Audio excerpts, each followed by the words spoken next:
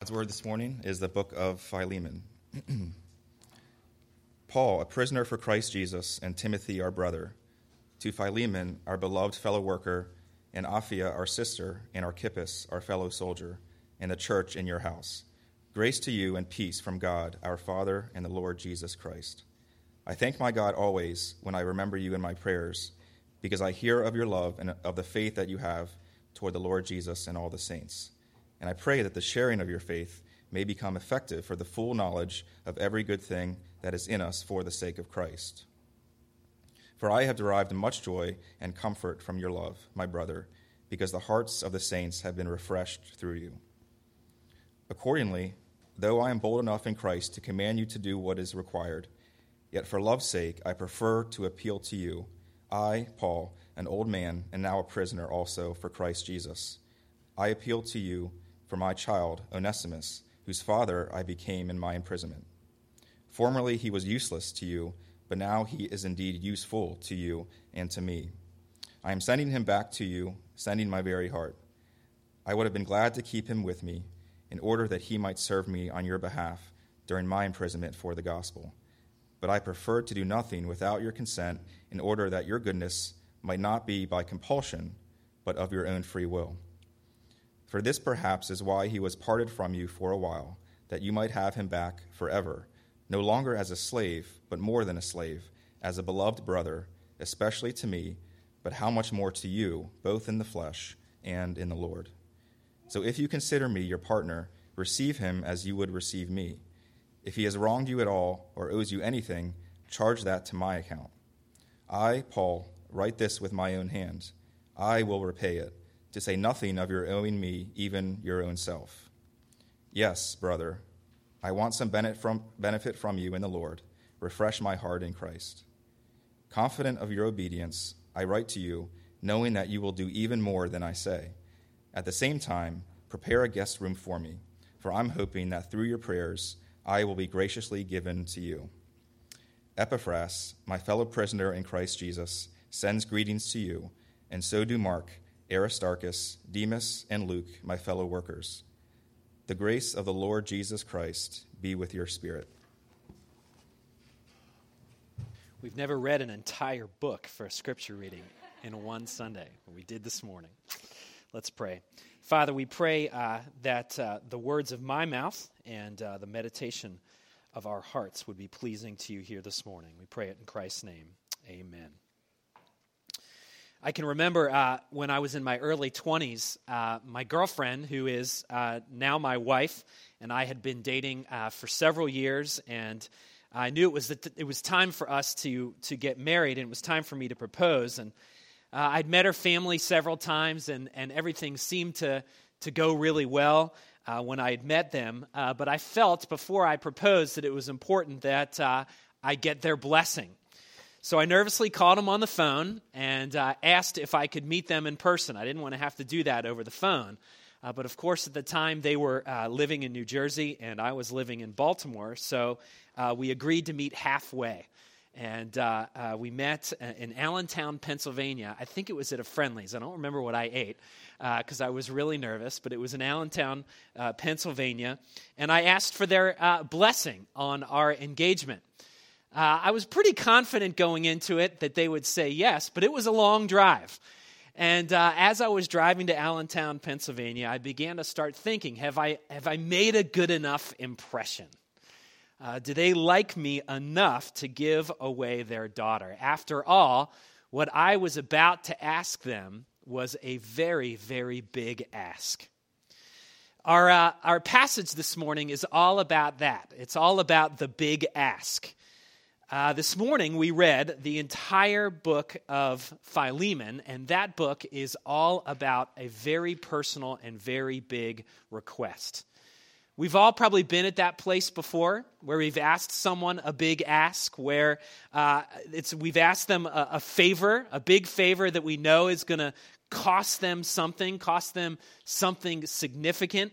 And we often wonder whether we've kind of built up enough relational capital. That's a term out there, relational capital, in order for us to be able to cash in on this big favor that we are about to ask them. Well, that's what this letter is all about. The letter of Philemon is this small book. It's this piece of correspondence that's tucked in to the back of the New Testament. And in it, Paul asks a very massive favor from a man named Philemon. And it is a favor that will actually cost him very dearly. And what we see in the process is just yet another picture of the gospel, this good news of Jesus Christ, and how it radically transforms the everyday relationships of our lives. The book of Philemon is often attached to the book of Colossians, which is why we're looking at it today after having wrapped up a series on the book of Colossians. And part of the reason of that is because Philemon was a member of that church. He was a resident of the city of Colossae. But the other reason is because it really builds on the message of the book of Colossians. It really helps us to clarify the message that Paul is sharing to the Colossian church. The greater message of really both of the books is that the gospel is not simply an intellectual exercise. Sure, there are things that we have to know about the gospel. There are facts, there's history, there's pieces of that we have to know. But at its core, the gospel is a heart of faith that places its trust in the person of Jesus Christ. And what Colossians talks about is when the gospel radically transforms a life, it ends up having ripple effects. It affects people, it affects families, it affects churches and communities, and it affects all sorts of different social structures because it introduces a new kingdom with a new set of kingdom values. And it affects even the interpersonal relationships that you and I traffic in every single day.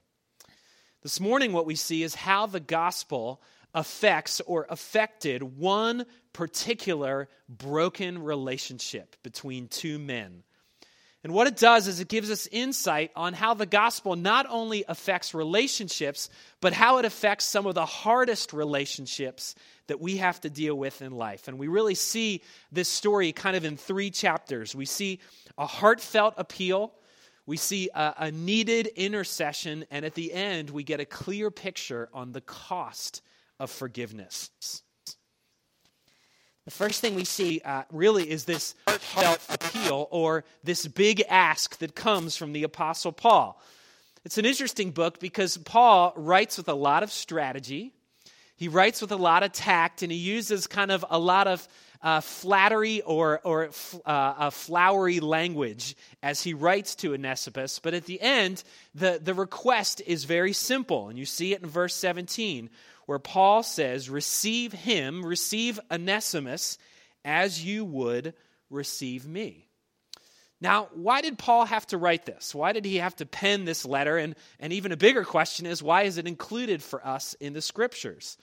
Well, what we can figure out is that there was a huge breach between two men. We don't know all the specifics of their argument. We don't know, and in fact, there's a lot of debate as to what the specifics really are. And we can't know for sure because we really only see kind of one side of the conversation. That happens when you only read one side of a letter. But there are some things we can kind of piece together by looking closely at this letter. And one of the things that we piece together is that Onesimus was most likely Philemon's slave. He was indebted, or he was a bondservant, or he was a slave to Philemon, but he was a runaway slave. At some point, Onesimus decided he no longer wanted to serve Philemon, and so he ran away, and most likely in the process of him running away, it appears that he stole from his master, Philemon. Now, this idea of slavery is something we interact with when we look at the Scriptures, and it was a common practice in the ancient world. It was different than kind of the history of slavery that we've interacted with in our culture, which is much more defined by race than it was in the ancient world. But just because it was different doesn't mean it was no less brutal. In fact, it was incredibly brutal in the ancient world. To be a slave meant that you were basically physical property of your master. When you became a slave, you suffered a sort of civil death where all your civil rights as a person were taken from you. Aristotle, the philosopher, called a slave a living tool. They were considered to be property. They were considered to be possessions, and they were not. They didn't own their own time. They didn't own their own labor, and shockingly, they didn't even own their own children. If a child was born to a slave, it became the immediate possession of its master. They, of course, were subject to all sorts of abuse. They could be subject to emotional abuse, physical abuse, sexual abuse, and they were not protected by laws because they were considered to be only a possession. So if a master was cruel in the ancient world, to be a slave was just an absolutely awful existence. And for many, the only way of escape, if they didn't want to suffer at the hands of their master, the only way of escape was to run away. But even that experience was not a great alternative. That was a hard experience in and of itself, because a runaway slave meant that you had to live like a fugitive, always in fear that you could be caught. And if you were caught, there was all sorts of punishments that could happen to you as a runaway slave. You could be whipped severely. There's stories of people being branded on their face. If they were caught after being run away, they could put you in chains or force you to wear some sort of collar. Your legs could be broken.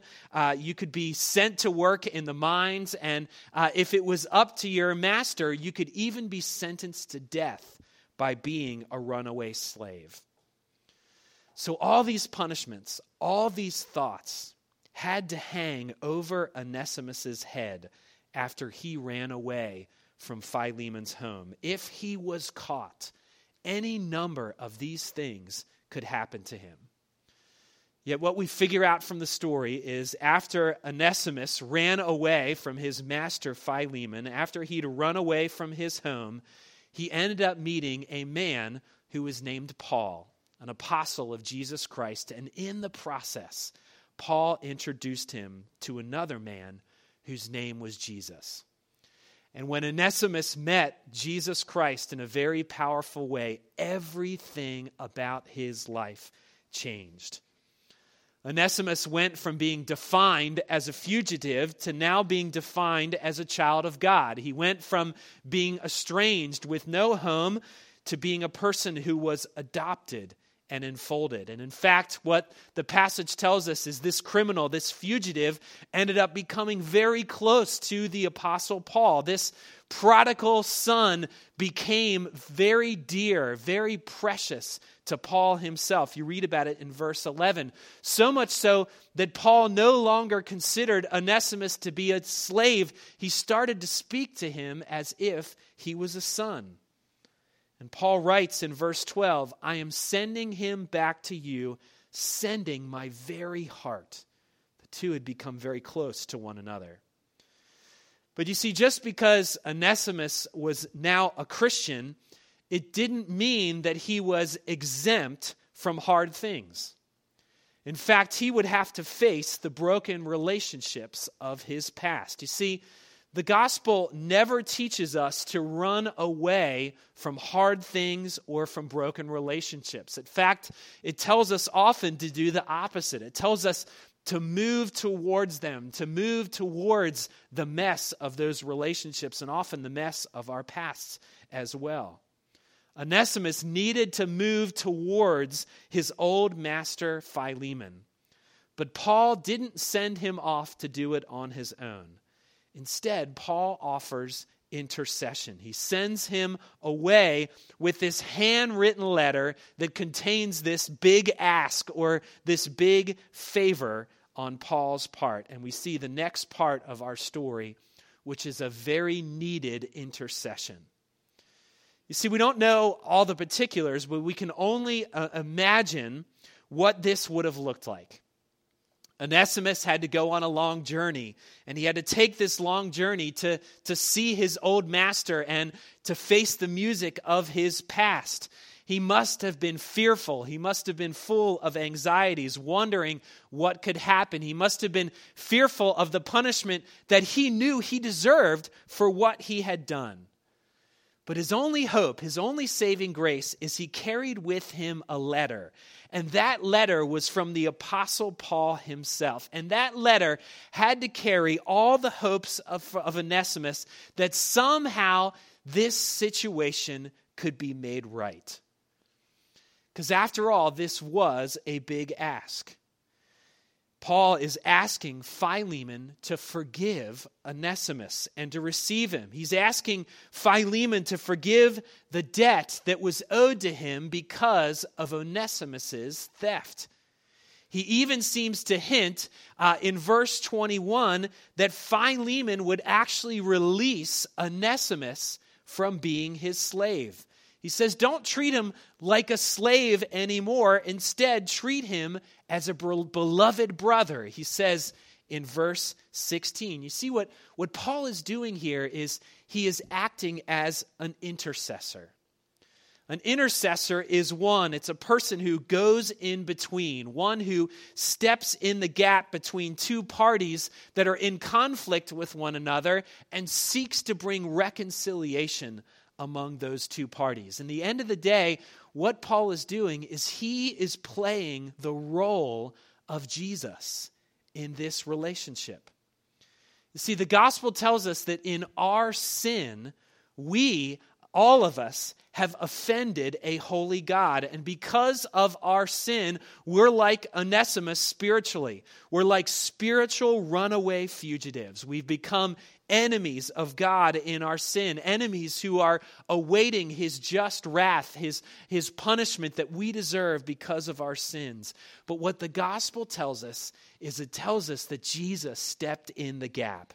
Jesus was the one who made intercession, and through his sacrifice, we who were alienated can now be adopted as sons and daughters. We who were fugitives can now be called beloved.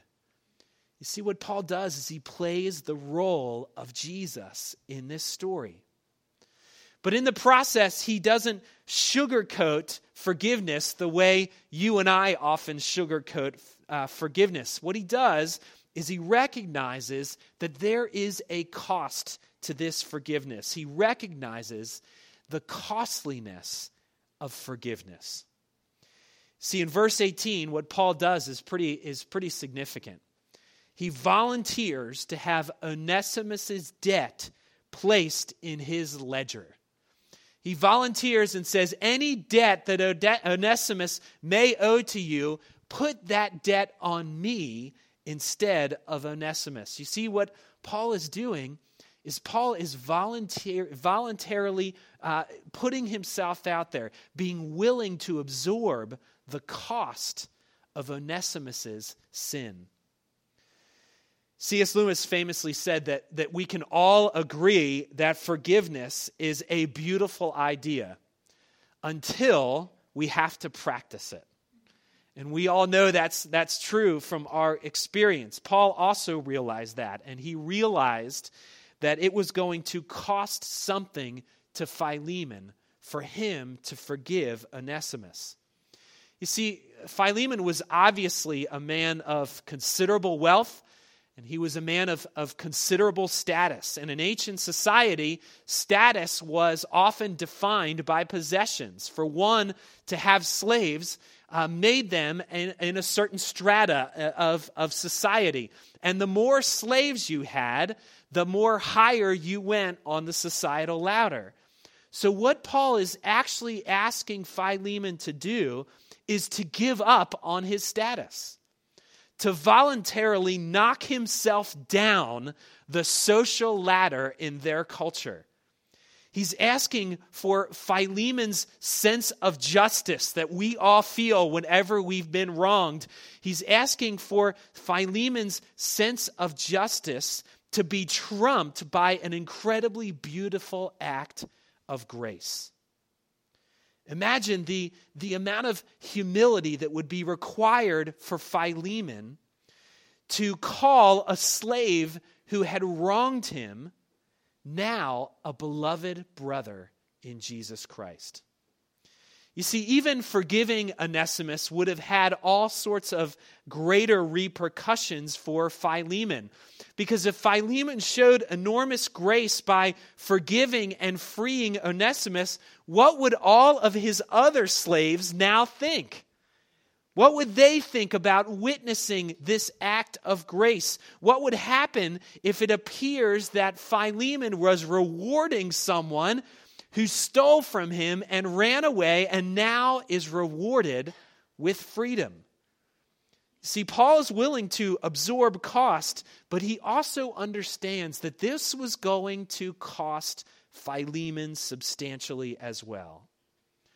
And what you see in this story is the case of two innocent parties absorbing the cost for another person's offense. We see a criminal and a fugitive in the process becoming a beloved brother. Martin Luther, a great character from church history, one of the fathers of the Reformation, said that the gospel is all about what he called a wondrous exchange. It's an exchange where an innocent party suffered the debt so that one who was estranged could be forgiven and become beloved. 2 Corinthians 5 says this about Christ. He said, "For our sake he made him to be sin who knew no sin, so that in him we might become the righteousness of God." You see, the forgiveness of your sins and the forgiveness of my sins came at a great cost. The innocent one suffered so that you and I could be reconciled to God, the person that we'd become estranged to. And this is what the gospel means to you and me. Great forgiveness that came at a great cost. This is such a picture of the incredible grace that God pours into our lives. But friends, you and I, we are not just intended to be recipients of that grace. We're not just intended to consume all the goods of that grace and somehow hoard that grace for ourselves. But instead, friends, if we have experienced the gift of God's grace, know that you and I are called to be Jesus to others, to share that grace with those people that God puts in our path, even the hardest of relationships that God puts in our path. Think of that person who has offended you, that person who has hurt you. Think of that person that if you see them walking down the street in your direction, you either duck into a store or you turn around and walk in the other direction. Think of that person that has hurt you so deeply that you just don't think in your own strength you will ever be able to recover from what they have done to you. Think of that friend or relative that you haven't spoken of in years and you're okay with that. Think about that coworker who you don't want to do anything with and you do everything you can to avoid. And then when you think of that person, think of Jesus Christ, who in his grace gave everything for you. And then I think you will find, just like Philemon found in this story, the grace and the strength to forgive others.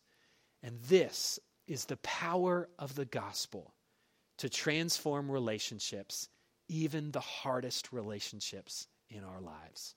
Let's pray.